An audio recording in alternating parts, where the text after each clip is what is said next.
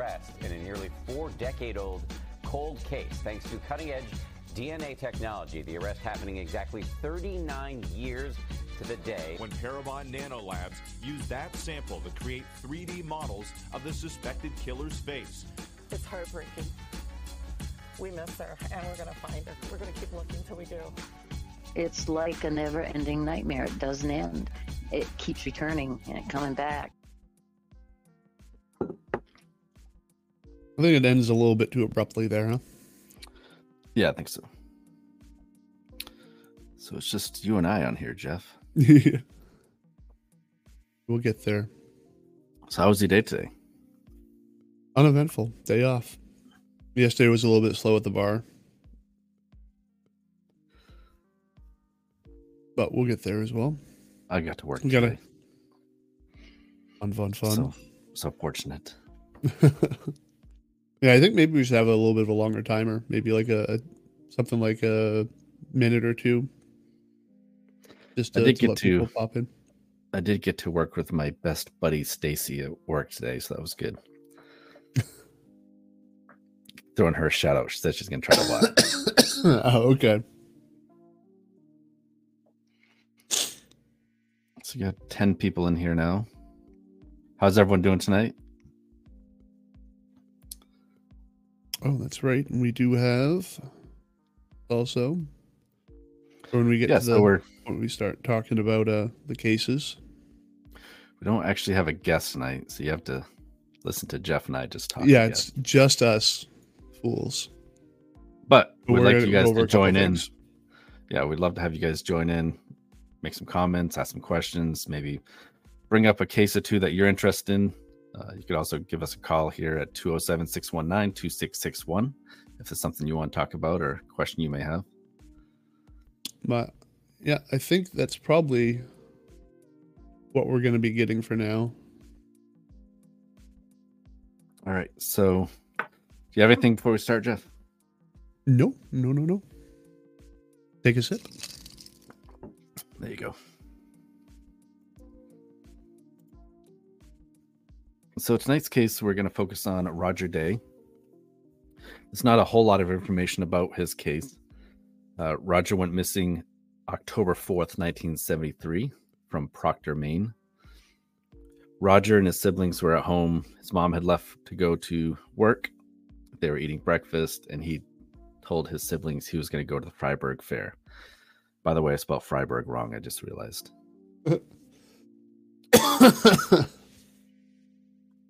There's no confirmed sighting of Roger at the fair. However, there was some people that said they believe they had seen him there. So we don't know if he, was injured on the way to the fair or if someone picked him up, took a ride from a stranger that obviously meant to give him do harm to him. His father for years would still go to the Freiburg Fair, Jeff, and look to see if he could find his son because he had the hope that Roger had gone away and ran off with the circuit or the fair. That'd be a carny. So a few years after his disappearance, the family had realized that one of their neighbors, the guy lived like 2 or 3 houses down, was a pedophile. He had been arrested for assaulting other children, and I guess the police believe that he may be involved as well. In 2013, they used ground-penetrating radar in his basement, and they found an anomaly. They got a warrant to dig that basement up. Unfortunately, Roger was not found. It's lots of things on web sleuths talking about the case, wondering, did he... First of all, I don't think he could have ridden a bike all the way from Proctor to Freiburg Fair. As you can see here, it's a 20-mile ride. So that's a hell of a ride on a bicycle. To do that on a bike, that's a 3-hour ride anyway. Yeah.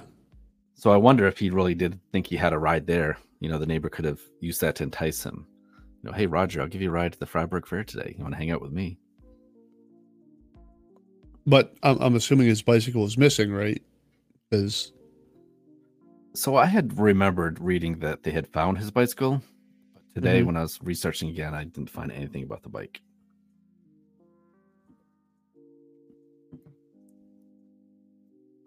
Yeah, well, yeah, I mean, I guess if the bike was missing, he could have been expecting to go to someone's house, and I was going to go with them. They'll give me a ride, sort of deal. Or someone just picked them up along the way. And this case was one of the ones I wanted to cover. When we first started this, I had spoken with a friend of mine that was from that area. He followed that case closely. He actually knows the family. At one point, he tried to get me in contact with them, but it didn't seem like we could ever make anything work. Yeah, but this, it's crazy to think a 14-year-old kid can just skip school one day and never be seen again. What do you guys think, the viewers? Well, you got 8 viewers right now, but what do you guys think happened to Roger Day?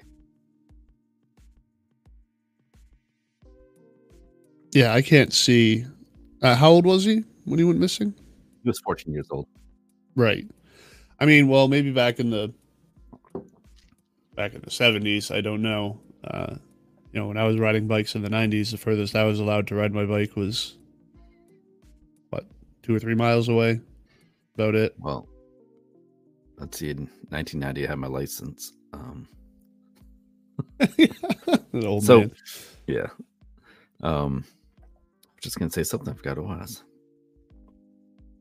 Oh yeah, so that's one of the things too, right, Jeff? We've heard this in other stories about that time. There's a lot of serial killers around picking up people because everyone was hitchhiking. Young girls would be picked up and never be seen from again. Right. That was just a common thing in the 70s, I guess. Not so much nowadays. Yeah, we didn't have a whole lot. Oh, Sherry is he lived in my town. I think he hitchhiked to Freiburg Fair. Not sure after that. Yeah.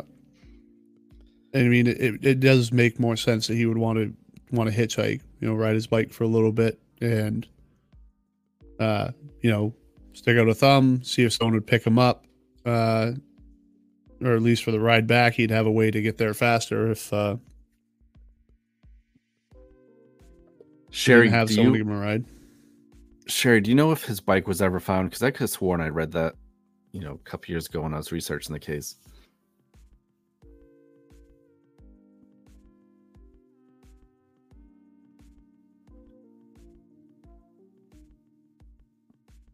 Lots of locals headed that way. She wasn't sure about the bike. Yeah, I don't know. It seems strange that he would not take his bike a ways, right, to get started. Yeah. And then maybe give up and say, screw this, I'm going to hitchhike. I'm lazy. I would. I'd start with a ride. So I'm going to read through. This is on Whereabouts Still Unknown. It's a website, talks about different missing people, but this Roger Merton Day, age 14, went missing from Porter, Maine on October 4th, 1973. Roger vanished after telling his sister that he was going to skip school and go to the Freiburg Fair instead. Their mom had already left for work, leaving Roger and his 3 siblings eating breakfast and waiting for the school bus. Roger walked out of the house that day and was never seen again. Each year, Roger's father would go to the fair and search for him among the carnies on the off chance that he decided to travel with them. I can almost feel that, his dad hoping that he would find him one day. Every year he'd go to the fair, look for him. It's crazy. It's so sad. His family knew it was an unlikely scenario, though. His sister said that Roger loved life, but had recently become temperamental, a change often associated with the teenage years. Decades later, Roger's family discovered that one of their former neighbors was a pedophile and had been accused of numerous sexual assaults. The family was unaware that he was a pedophile at the time, but looking back, they suspect Roger may have been one of his victims. In one article, it suggested that the neighbor may have been the cause of his recent changed behavior, and speculated that Roger may have told the man he was going to report him. While police were unwilling to comment on this theory, their actions indicate that the neighbor is indeed a person of interest. They searched the property on Route 25 in 2013, property belonging to the same neighbor. Ground penetrating radar indicated an abnormality. Thank you. Okay. No idea why I can't say that. Abnormality underneath the basement floor, but nothing was found as the result of ensuing dig. I'm usually a pretty good reader, too. I wonder if Roger had known interactions with his neighbor. Did he spend time at the neighbor's house? Perhaps he had a child near Roger's age who would invite him over. I asked the question because it seems unlikely that a 14-year-old boy could be forcibly abducted on his own street in broad daylight. This theory would make much more sense if the neighbor was driving Roger and possibly his own child to the fair. I suppose it's also possible that Roger made it to the fair on his own, encountered the neighbor, and accepted a ride home. The fair itself, I think, would be too populated for an abduction to occur. Roger's sister continues to search for the truth about what happened to her brother.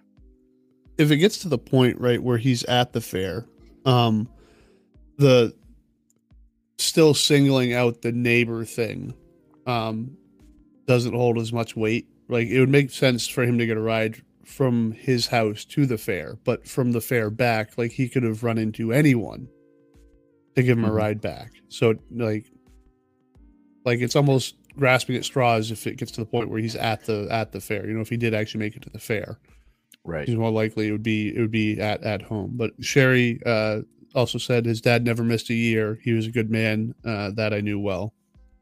Yeah, I can't imagine. Yeah, I'd be devastated.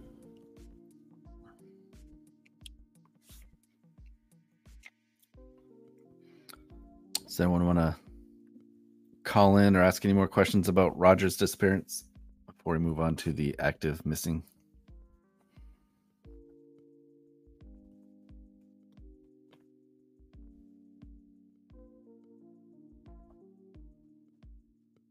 All right.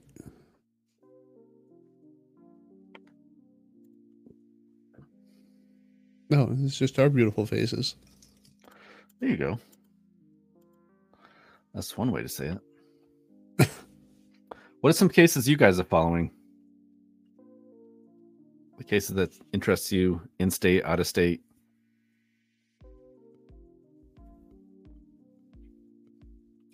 See, Jeff, this is why I always have someone here to interview. It's much easier to do that.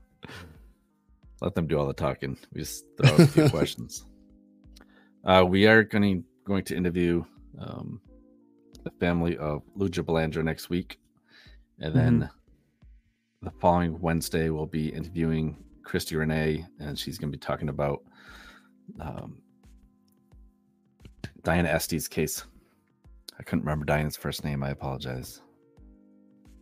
Well, actually, Graham is who we're talking about next, and Alex Jackson. Yeah, Alex Jackson we talked about last week. That's a crazy case. I don't know what to think. You see a lot of people pointing fingers that the family knows more than they're saying. Some people think that he may be hiding. Others think that foul play is involved. Yeah, there's a lot going on with that. It was a bit of an intense live stream last week with that. A lot of questions. If you didn't watch it yet, make sure you go back and watch that one. It was pretty good. Yeah, we had I think it was about an hour, wasn't it? We had his mother and sister was talking with us. Yeah, I'm still not sure what to think about any of that. All right, so here's an active case going on right now. Graham Locker is a 38-year-old male, 5'11", 190 pounds. So he was at the Dorothy Dix Psychiatric Center on June 6, 2022, when he bolted from the young lady that was taking him for walks. He typically took one walk a day, never had an issue. That day, he asked if he could have another walk, and that's when he unfortunately bolted from her. We did talk to Graham's mom, Tammy, I think it was last year about the case. So if you didn't get a chance to watch that, make sure you pull that up. I can't quite read my thing here. Let me go full screen. The last seen Bangor, Maine, wearing dark Carhartt-like work clothes, black boots, and black-rimmed prescription glasses. If you know anything about this case, Bangor Police Detective Jordan Perry is the one that's heading that up. It can be reached at 207-947-7382. Graham has never held a job, never maintained his own household, or driven a car. He has no history of substance abuse, violence, or suicidal behavior, but has impaired judgment and delusions that place his life in jeopardy. Yeah, it was kind of a tough conversation with his mom. He's actually quite a gifted guy. Like he likes to read. He knows he would read a lot of philosopher poetry. Like he was into art. I believe he was into art, at least. I could be wrong. Well, I mean poetry. I guess that's. Yeah, she had shown us some pictures he'd drawn, right? Okay, I thought so. I didn't want to confuse that with someone else. But he did run off once before as well, right? Not too long before that. Yeah, just a few months before this last time. He was located fairly quickly. But he was prone to episodes of I don't know if you'd call it like almost conspiracy theory type, but like he felt like he wasn't safe. So he wanted to leave. And actually this place now again, I don't want to be confusing this. I believe that this place here, or maybe it was another place, he didn't actually want to leave. Like they were threatening to remove him. Was it from this place? They thought they were going to have to remove him. Yeah, it seemed like he liked being there and the freedoms that he did have on that campus. Graham does have autism and suffers from schizophrenia as well. Here's a picture of Graham a little bit younger, but shaved in case, you run across him and he's shaved his beard. I actually driving on Capitol Street or State Street in Augusta a couple days ago. I drove by this guy and he's got a long beard. It's like a dreadlock beard, which I'd never seen. Usually I see like dreadlock hair, right? But the beard was dreadlock, and he had long hair and he had glasses on. I'm like, I had to turn around and come back to make sure that wasn't Graham. I'm always looking for these guys that are missing, though.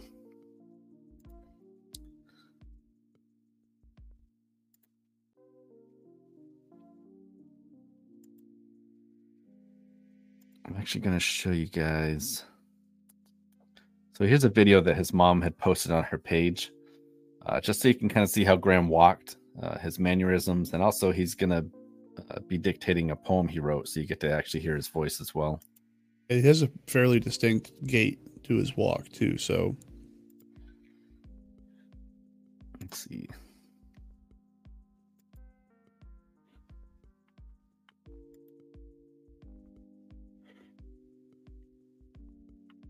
Is that on your screen, Jeff? Yeah, I see it.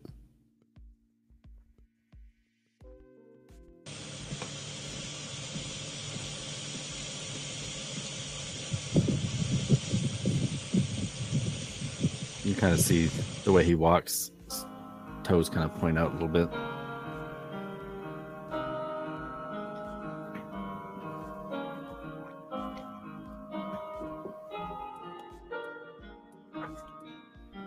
Ignorance. There is so much I am ignorant of. I see only to imagine, and if to know, then only to fragmentate. I may know, but I am limited by experience and extraction.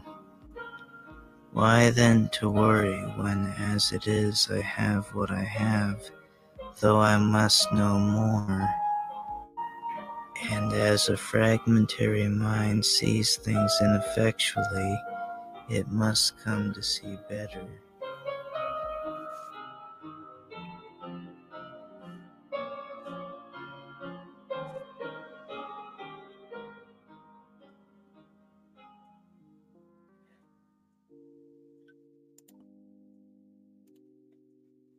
All right, did that go off? Okay. Yeah. So it makes it real, right? Like you see his picture and you imagine in your own head the type of guy he is and his mannerisms, but when you actually see him walking, you see his movements, you hear him talk, it just makes it so much realer. His housing unit. That's what. Yeah, I'm not sure. Let's probably talk about like what he liked.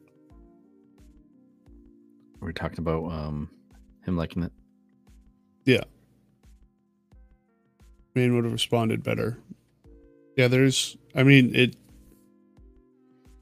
the situation with just about everything, because I didn't really see much about this sort of about him going missing until Travis had mentioned it. And yes, he lived in a group home.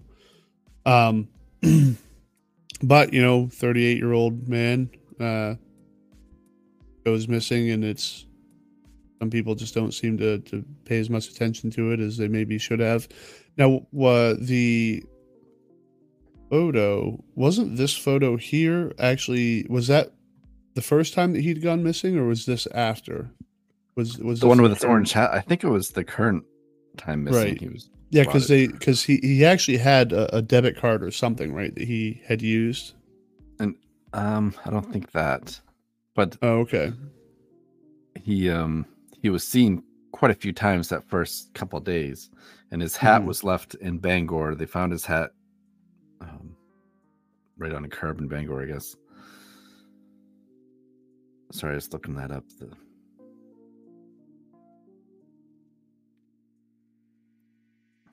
His mom had posted an update a little while ago. Oh, right. I literally had that and was telling you about it earlier, and then now it's disappeared off my phone. Well, if you can't find it, it was roughly that they believe that his main care was Jillian should call in so we can interview her about Graham. She seems to know a lot about his case. Okay, so he had no personal items. But yeah, his main care was reactivated or used, right? Yeah, that's the post I'm trying to find. Not sure why I can't. Want me to do it now? It's because we're live here.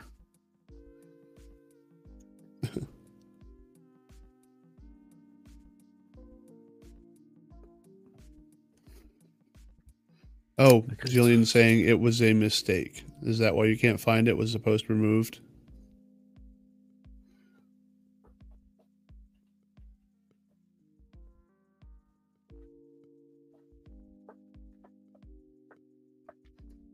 That would have been pretty significant. Yeah. Oh my gosh, I can't believe I can't find it. No, Jillian's saying it's up still. It's on the missing page? Because I thought I saw it on Tammy's page, but maybe that was the video that I was grabbing from there.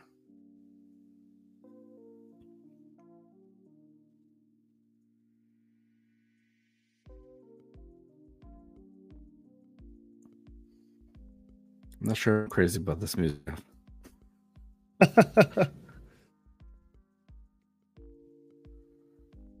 Let me see. All right, Jillian, you're going to have to come on here now and read what that says, because it was pretty important stuff. They talk about possible sightings. They talk about his services may have been used. Man, oh man.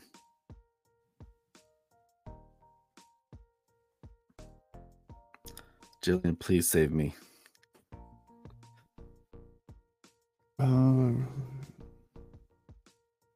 Okay, no, I'm seeing it now. All right, good. You can go over it then. But I'm wondering if this might be what they're saying about it being an accident and everyone got the letter. But this is what the post says. Our hopes soared in October when it looked like my missing disabled son, Graham Locker, had access medical services somewhere. All of these things happened last month. I got a letter from the state of Maine telling me Graham's main care had been reinstated. The state had discontinued it months earlier when I couldn't tell them where it was. A possible sighting that involved a man matching Graham's description being transported by an ambulance was reported to us. The witness said he had even thought the man had given him his name as Graham. I received an email in Graham's Maine health portal asking, how did we do? As if Graham had received a service, and they wanted to know if he was satisfied. Long story short, none of these tantalizing tips paid off. We were unable to find any information about the ambulance transport. The state of Maine reversed its earlier decision for no known reason, and the email from Maine Health was the equivalent of spam, i.e., if you ever do receive services from in the future and do get an email from us asking for feedback, please do answer it. After all that disappointment, we had one second. I'll share this actually the screen so that people can see this at real time. Facebook. Let me get there to that. Have a bunch of my nonsense on here. Oh no, okay, it's not sharing anything crazy. Thank God. So, yeah, long story short, none of the tantalizing tips paid off. After all that disappointment, we had even worse news. A corpse was found in Brewer, and the state's medical examiner was checking DNA to see if it was my son's. Only yesterday did we learn that the remains found were not Graham's. We were so relieved the body was found was not Graham's, but we feel for the family whose worst nightmares will be confirmed. Does anyone know what who the body was that was found? Have they announced that yet? Does anyone know? And here's you're good. Here's a full list of possible sightings reported to us in October. This is just for October. October 2nd, Food Coop, Blue Hill, unresolved. October 5th, ball field near Wilson Street, Arcane Road, Brewer, unresolved, delayed report. August 15th, sighting involved in ambulance transport. Davenport Park, Bangor, eliminated, ID'd by us, not to be Graham. Cascade Park, Bangor, eliminated, ID'd by us, not to be Graham. Walgreens, same thing. Route 1, unresolved. Kennedy Memorial Drive, Waterville, eliminated, ID'd by us. And police as not being Graham. Weston Ave in Augusta, unresolved. DNA requested. Chest body in Brewer, determined not to be Graham. Sabatis Street, Lewiston, unresolved. Many thanks to everyone who continues to keep an eye out and report all possible sightings to us. They're doing is this Graham's mom that's doing this, or is this, I don't know, whoever it is that's running this page is doing a very good job of keeping things updated and timelines. I wouldn't be surprised if it's Graham's mom. She's and she's a very very smart, well-spoken lady too. So I wouldn't be surprised if this is her. And I think Brandy, and I'm sorry, Brandy, I can't remember her last name, but she's helped a lot there as well. So, Jillian, what Assistance Plus is yours? There's a few in the state, right? But thank you for posting his Graham's on my digital sign Assistance Plus, so I assume his missing poster. So thank you so much.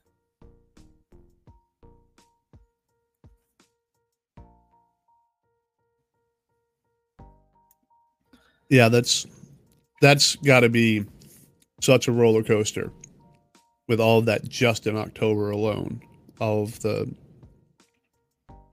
possible sightings. But it's good that people are, paying attention, that people are looking and that they're reporting what they think they see. So absolutely. Yeah.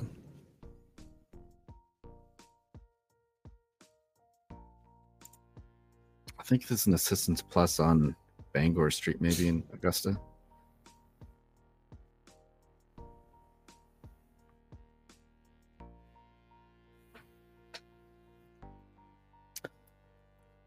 What cases are you guys looking into? What cases are you following? I know we talked about Alex Jackson earlier. Still a strange case. I was on Google Earth last night, like 9 o'clock, trying to look at different places and leads where a truck could be hidden or gone off the road or anything like that.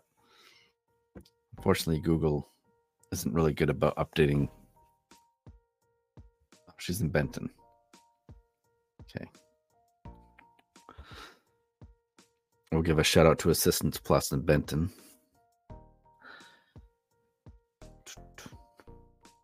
You guys do a lot of good work. My wife is a drug and alcohol counselor as well, and she is amazing with her clients. I'm sure as you are.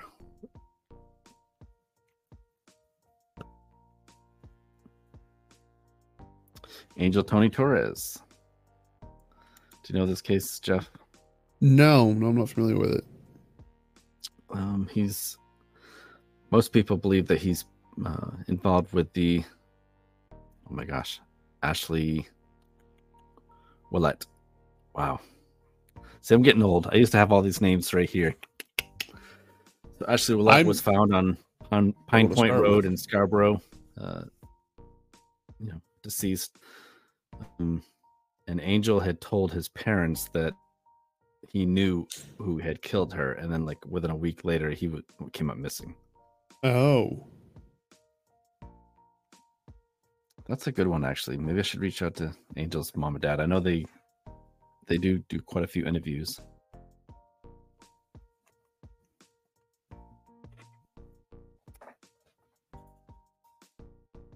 Let's see. You know what I'd like to actually is get Ashley's mom on here, or mom and dad, and Angel's parents too. That would be pretty incredible.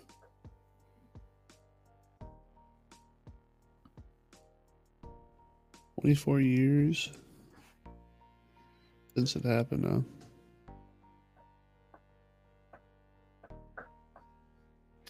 How many? 34 years? 24. Oh, 24. Oh, okay, I was gonna, Yeah, 34 years. Yeah, you're old. You're not that old. Don't I am worry. getting old. What a sad case that is too. And Ashley Willett case is easily solved. I mean, I'm not a PI, but I'm pretty sure it's one of the Sanborns. Well, we can go over that right now. We're live anyways. So let me pull up at least the first article that popped up, right? So somebody come forward, Angel Torres, remember 24 years after disappearance. It's been 24 years since Angel Tony Torres disappeared from the Biddeford area. He was last seen May 21st, 1999. His parents continue to plead for answers. Someone knows where our son is. Angel's parents, Ramona and Narciso Torres, told Maine State Police. Angel was at the end of his junior year in college when he traveled from Massachusetts to Biddeford. I wasn't even from Maine. Wow. Jay Carney, and Jay Carney's name is also involved with Ashley's case as well. The rumor is that Jay helped the brothers kind of get rid of her body, and then all is that the Angel, girl that was with him, or that knew about it? Yeah, that's the case he said he knew about. Okay. Jay and Tony left a party to walk down to the store, and then Jay came back alone without Tony. Okay. So Maine State Police say the night Angel disappeared, he was on South Street in Biddeford. They say the man he was with, Jay Carney, their key witness in Angel's case, died in 2015 of a drug overdose. Okay. Carney reportedly died without telling the police the whole story about what happened that night. Investigators believe foul play was involved. More than 2 decades later, his parents are still searching for answers. Please, somebody come forward, says Ramona Torres. Please come forward. Think about when you put your children to bed. What would you feel if your son or daughter was missing? Wouldn't you want somebody to come forward? Ramona Narciso, I'm so terrible at this. Narciso Torres, Angel's parents, say they don't think police have any leads in the more than 2-decade-long cold case. They say their son's disappearance hasn't gotten any easier over the years. The family has offered a $20,000 reward in hopes somebody leads them to their son's remains. If anyone has any information that could result in the recovery of Angel's remains, please contact the Maine State Police at 207-624-7076. Jeez, yeah, but there's a lot more that's not being mentioned about it in just this quick news article, is there? Right. Oh, well, Ashley Willett.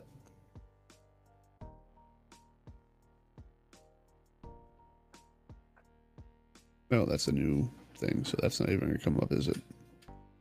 Do we want to go over that real quick as well, or? Yeah, sure. That works. All right. What are some other cases you guys want us to cover the next couple weeks? Yes, it is much easier if we have someone else on here, Jeff. Interview. I don't mind this. Just going over some of these cases. I don't know. me personally. So this article from the same WGME 13, killed Ashley Willett? Police make a plea for new leads in the 1999 murder of Saco student. So Maine State Police have put out another plea to help find a teen's killer in the anniversary of her murder.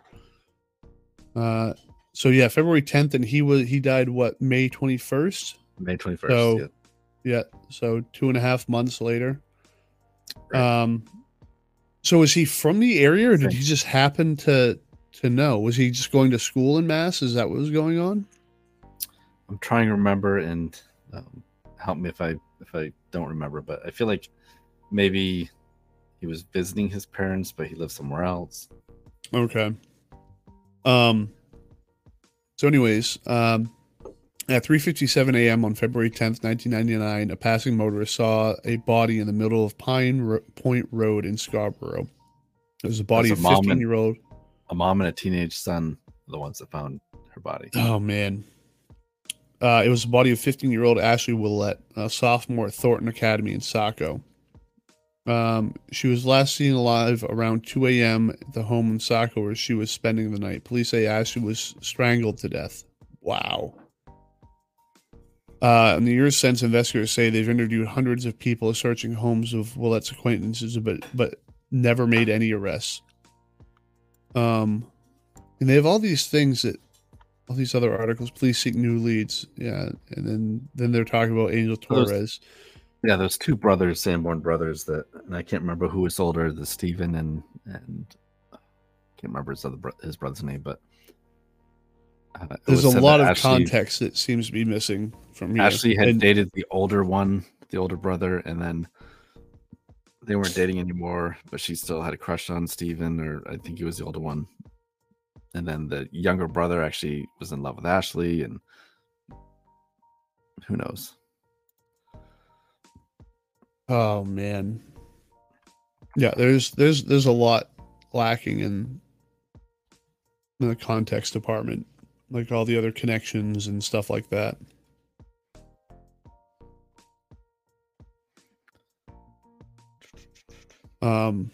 So I did have one other thing. I was gonna pull up the Sanborn's record, but no, have at it. No, I was struggling there, so go ahead. Oh, okay. Well, this is just one more thing. I actually had a few other cases that I was going to talk about, missing kids and stuff like that. That were fairly recent, but fortunately, they'd all been found in the last couple days. So That's found awesome. safe. So it's a good thing if we don't have stuff to talk about, I guess, in the end of the day, right? Oh yeah, absolutely. So this was a teenager who went missing. I believe it was this year. Let me get back to that. Yeah, in June of this year, Keyshawn Williams, or Keyshawn, Cleveland, Ohio, 15 years old. And it does give vehicle information here. A black Jeep SUV might have had temporary registration plates, but that doesn't come up in any of the news articles what that has to do with anything. But it says the Cleveland Division of the Police in Cuyahoga County has issued an Amber Alert for the missing child named Keyshawn Williams. He was last seen at 5719 Fleet Avenue wearing cream-colored jogging pants with white and blue lettering and gray Jordan tennis shoes. The suspect's name is unknown. The involved vehicle is described as a black Jeep SUV with temporary license plates. Now, like I said in the news article, which I'll switch over to that, it doesn't say anything about him getting into a vehicle. I don't know if it's maybe an associate they thought he might have been with. With an Amber Alert still active, and there will be canvassing event on Saturday. Well, this is from September, right? So this is still a while ago. On the night of June 17th, 15-year-old Keyshawn Williams called his mother, letting her know that he was on his way home. However, Keyshawn never made it home. Instead, he was reported missing on June 20th, sparking an Amber Alert. There's currently a $10,000 reward for information on the teen's whereabouts. after he was last seen in the Slavic Village neighborhood. Sergeant Wilfredo Diaz, public information officer for the Cleveland Division of Police, says authorities are still actively investigating his disappearance. Currently, all the investigative leads that we have received have been vetted, Diaz said. Our detectives are working around the clock with officers and federal partners to go through every single lead that we get. Now, police are asking anyone who may have information or anyone who may have seen something to speak up. It's difficult, especially when it's a juvenile, Diaz admitted. In this particular case, we're all invested in this from the chief down. We're all concerned about this. We're working as hard as we can. But we ask the public, if someone has any information, anything that may come to mind that they may have seen that night, the day of, anything they've heard, reach out to us, give us that information, and it'll be thoroughly vetted by our detectives. Diaz tells 3 News there are 2 detectives assigned to the case who have been working around the clock. They're constantly communicating, he added. We also have some federal partners that are assisting with the resources. Any situation we get where they're required additional resources, they're able to reach out. And whether it's additional patrols or anything that needs to be done, we're working on that as well. We're not holding back. The division is we actively want to bring Kashawn back home. The Amber Alert on Williams is still active, and those involved in the efforts to find him, including Newburgh Heights Police Chief and Cleveland Missing Board President John Mayjoy, I believe, want to get the word out. Not everybody is aware of the case, so we're going to try to make them aware of the case. Mayjoy said earlier this week. Someone might say, hey, I just saw him the other day, or, I saw someone who saw someone, or whatever the case is. I mean, it's this is how cases get solved. They'll be canvassing event to distribute flyers in the Slavic Village neighborhood at 1 p.m. Saturday. Okay, it's difficult because, like any investigation, we get pieces. It's like a puzzle. We have to put it together, Diaz said. Some leads are not necessarily good leads, but we still have to vet them. So those are time-consuming. Those are genuinely difficult parts of investigations. It's making sure that every single thing is looked at thoroughly and vetted. So most of that's just police talking to themselves. But that's a question that I hear a lot on Facebook is, why didn't they issue an Amber Alert for this person or that person? But in this case, they did, because it's a minor. They believe that he was abducted. They have a vehicle description, and that's when they do Amber Alerts. They don't do it for every single minor that's missing. So Sherry says, Ayla Reynolds is always on my mind. Where's the poor child? I'm sure she's passed, but to be able to put her body to rest and closure for her family so they could begin healing. So Ayla's the whole reason why I started doing this stuff.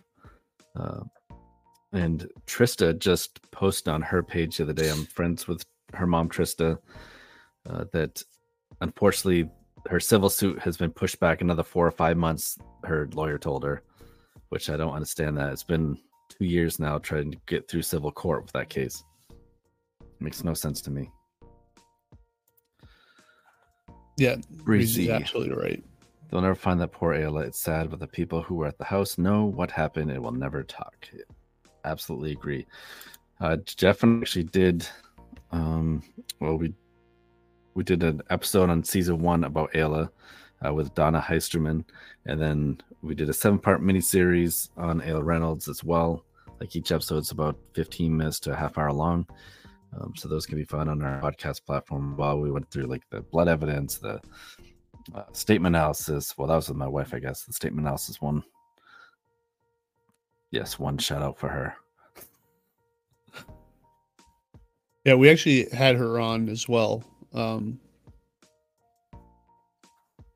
it alive? I don't No, remember. It was the very episode 7 of that mini cast was Ayla. Was Trista talking to us as well. Yeah.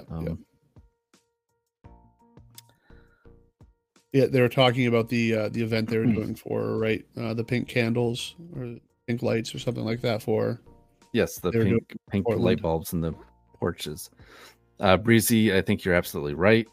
I mean, hindsight's 20/20, and I've said this probably 50 times, and Jeff's probably sick of hearing me say it, but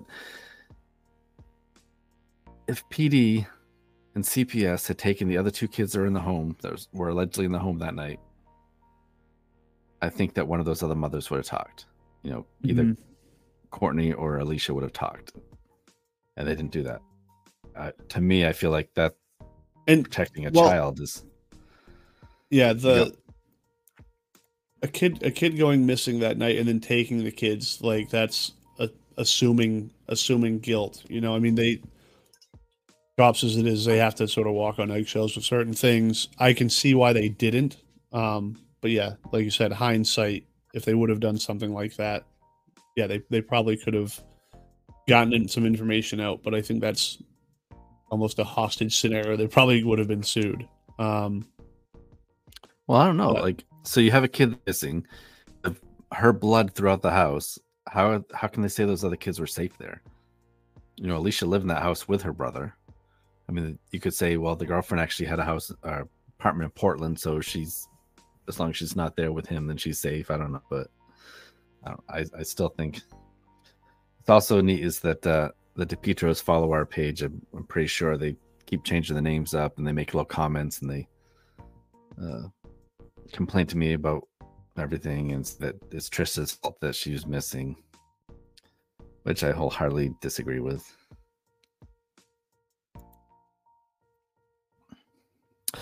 So Justin's no longer in California. He actually came back to Maine. He was looking for a job down Lewiston last year. He was here for about 4 months, and then last I heard, he's in Florida.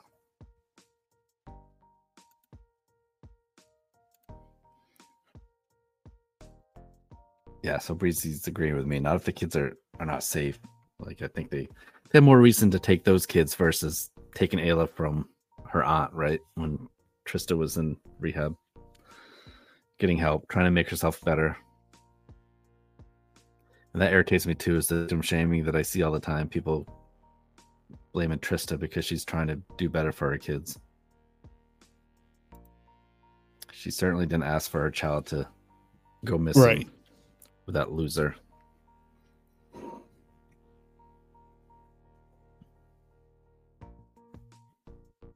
Yeah, it sucks talking about this sort of stuff, but you have to. Someone has to. I wish I could see who's watching, because I'm sure they like to watch that stuff. Sherry says, right. Absolutely.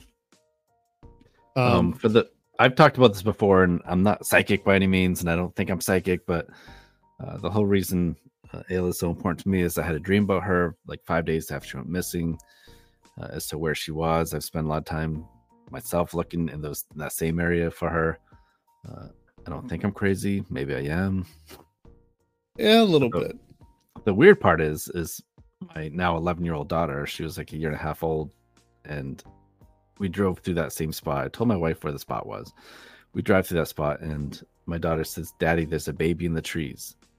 It's like, what the hell? Like, so is it a boy or a girl? It's a girl, and she misses her mommy. That killed me. So I got to go back again, Jeff. What are you doing next Saturday? Well, until 3, I'm working at the bar. 3 after that, I don't work Sundays anymore. Well, I'll hang out at the bar with you until 3, then we'll stumble through the woods. Absolutely, that works for me. Sherry Adams, do you have a theory? There's one theory that I keep going back to, but we've heard other things. I think he got into something of his drug wise. Oh, I don't know if my wife probably didn't like me saying that about our kid.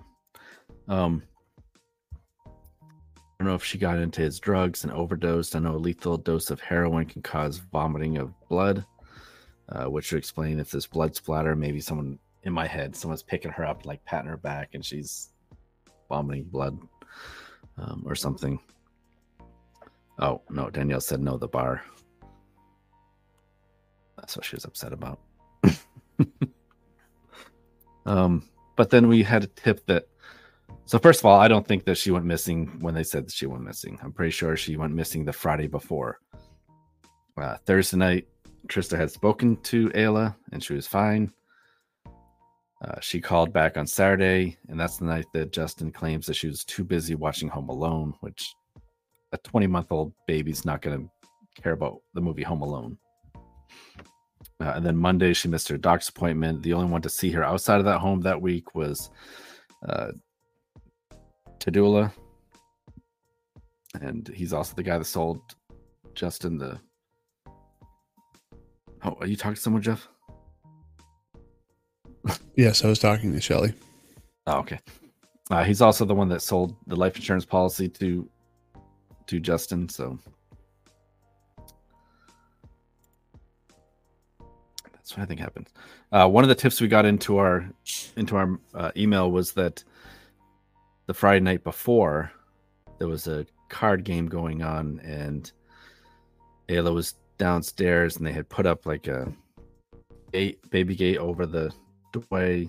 She came to the top of the doorway, was crying for her father or whatever, and he got upset and came over and like kicked the gate, and then she tumbled down backwards and hit her head and died.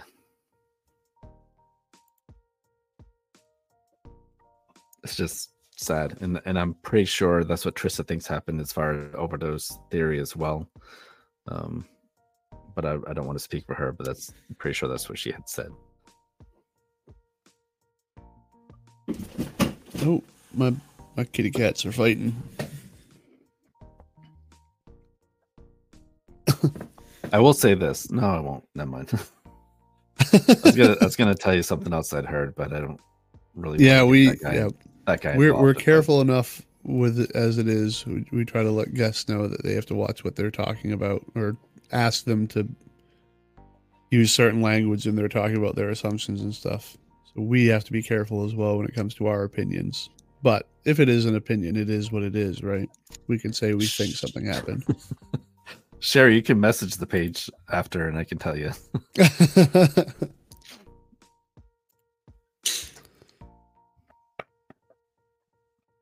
I just don't want to mention that guy's name because he's one of the places he mentioned being involved, but it's an interesting theory. All right, do you guys have any other questions or comments for us before we sign off for the night? Yeah, we know that this week was maybe a little bit on the slower side, but we're gonna keep doing this every week. I thought I still think it went okay. Yeah, we'll try to get guests on as often as we can, but I still think it's important that we at least get on here and we talk about some of the people that are currently missing, or bring up some older cases that maybe people aren't talking about, just so that there are people still talking about it, right? I know that I would appreciate that if I had a family member that was missing, that there's still some people out there trying to bring it to others' attention. Well, thank you, Breezy. That's what'd you say? First live you've seen, and for sure tune in again. We appreciate that. Oh, cool. Yeah, definitely watch last week, Breezy, if you're into the Alex Jackson case. It's a crazy case, and there's lots of comments under that video last week that you might find interesting as well.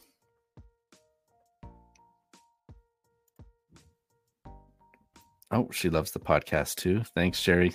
I think what we're going to start doing, just so we have more consistent output, is doing these lives, but then putting them on the podcast platform as well, just to get some more material out there.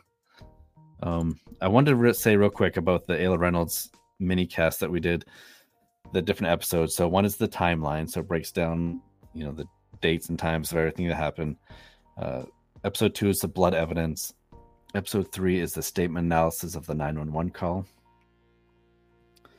Let's see. Episode 4 is the life insurance policy that was sold to Justin. Episode 5 is the mistakes that were made in the investigation. Episode 6 is DHHS's involvement, and we had a special guest come in and talk about that. And episode 7 is Remembering Ayla with special guest Trista Reynolds. And Breezy was asking, where the podcast at? Podcast? The podcast, it's on Facebook, YouTube, Spotify, like any of the major podcasting platforms. You can find us. Just look up Locating the Lost. Pretty much our entire collection has been on YouTube, or it's been re-uploaded onto YouTube. Yep. Yeah, anywhere you can find a podcast, you can find us. So make sure to tell your friends if they're into this sort of thing. So yeah, absolutely. The more people we get involved in our page, the more likely these cases will be solved and people will be found.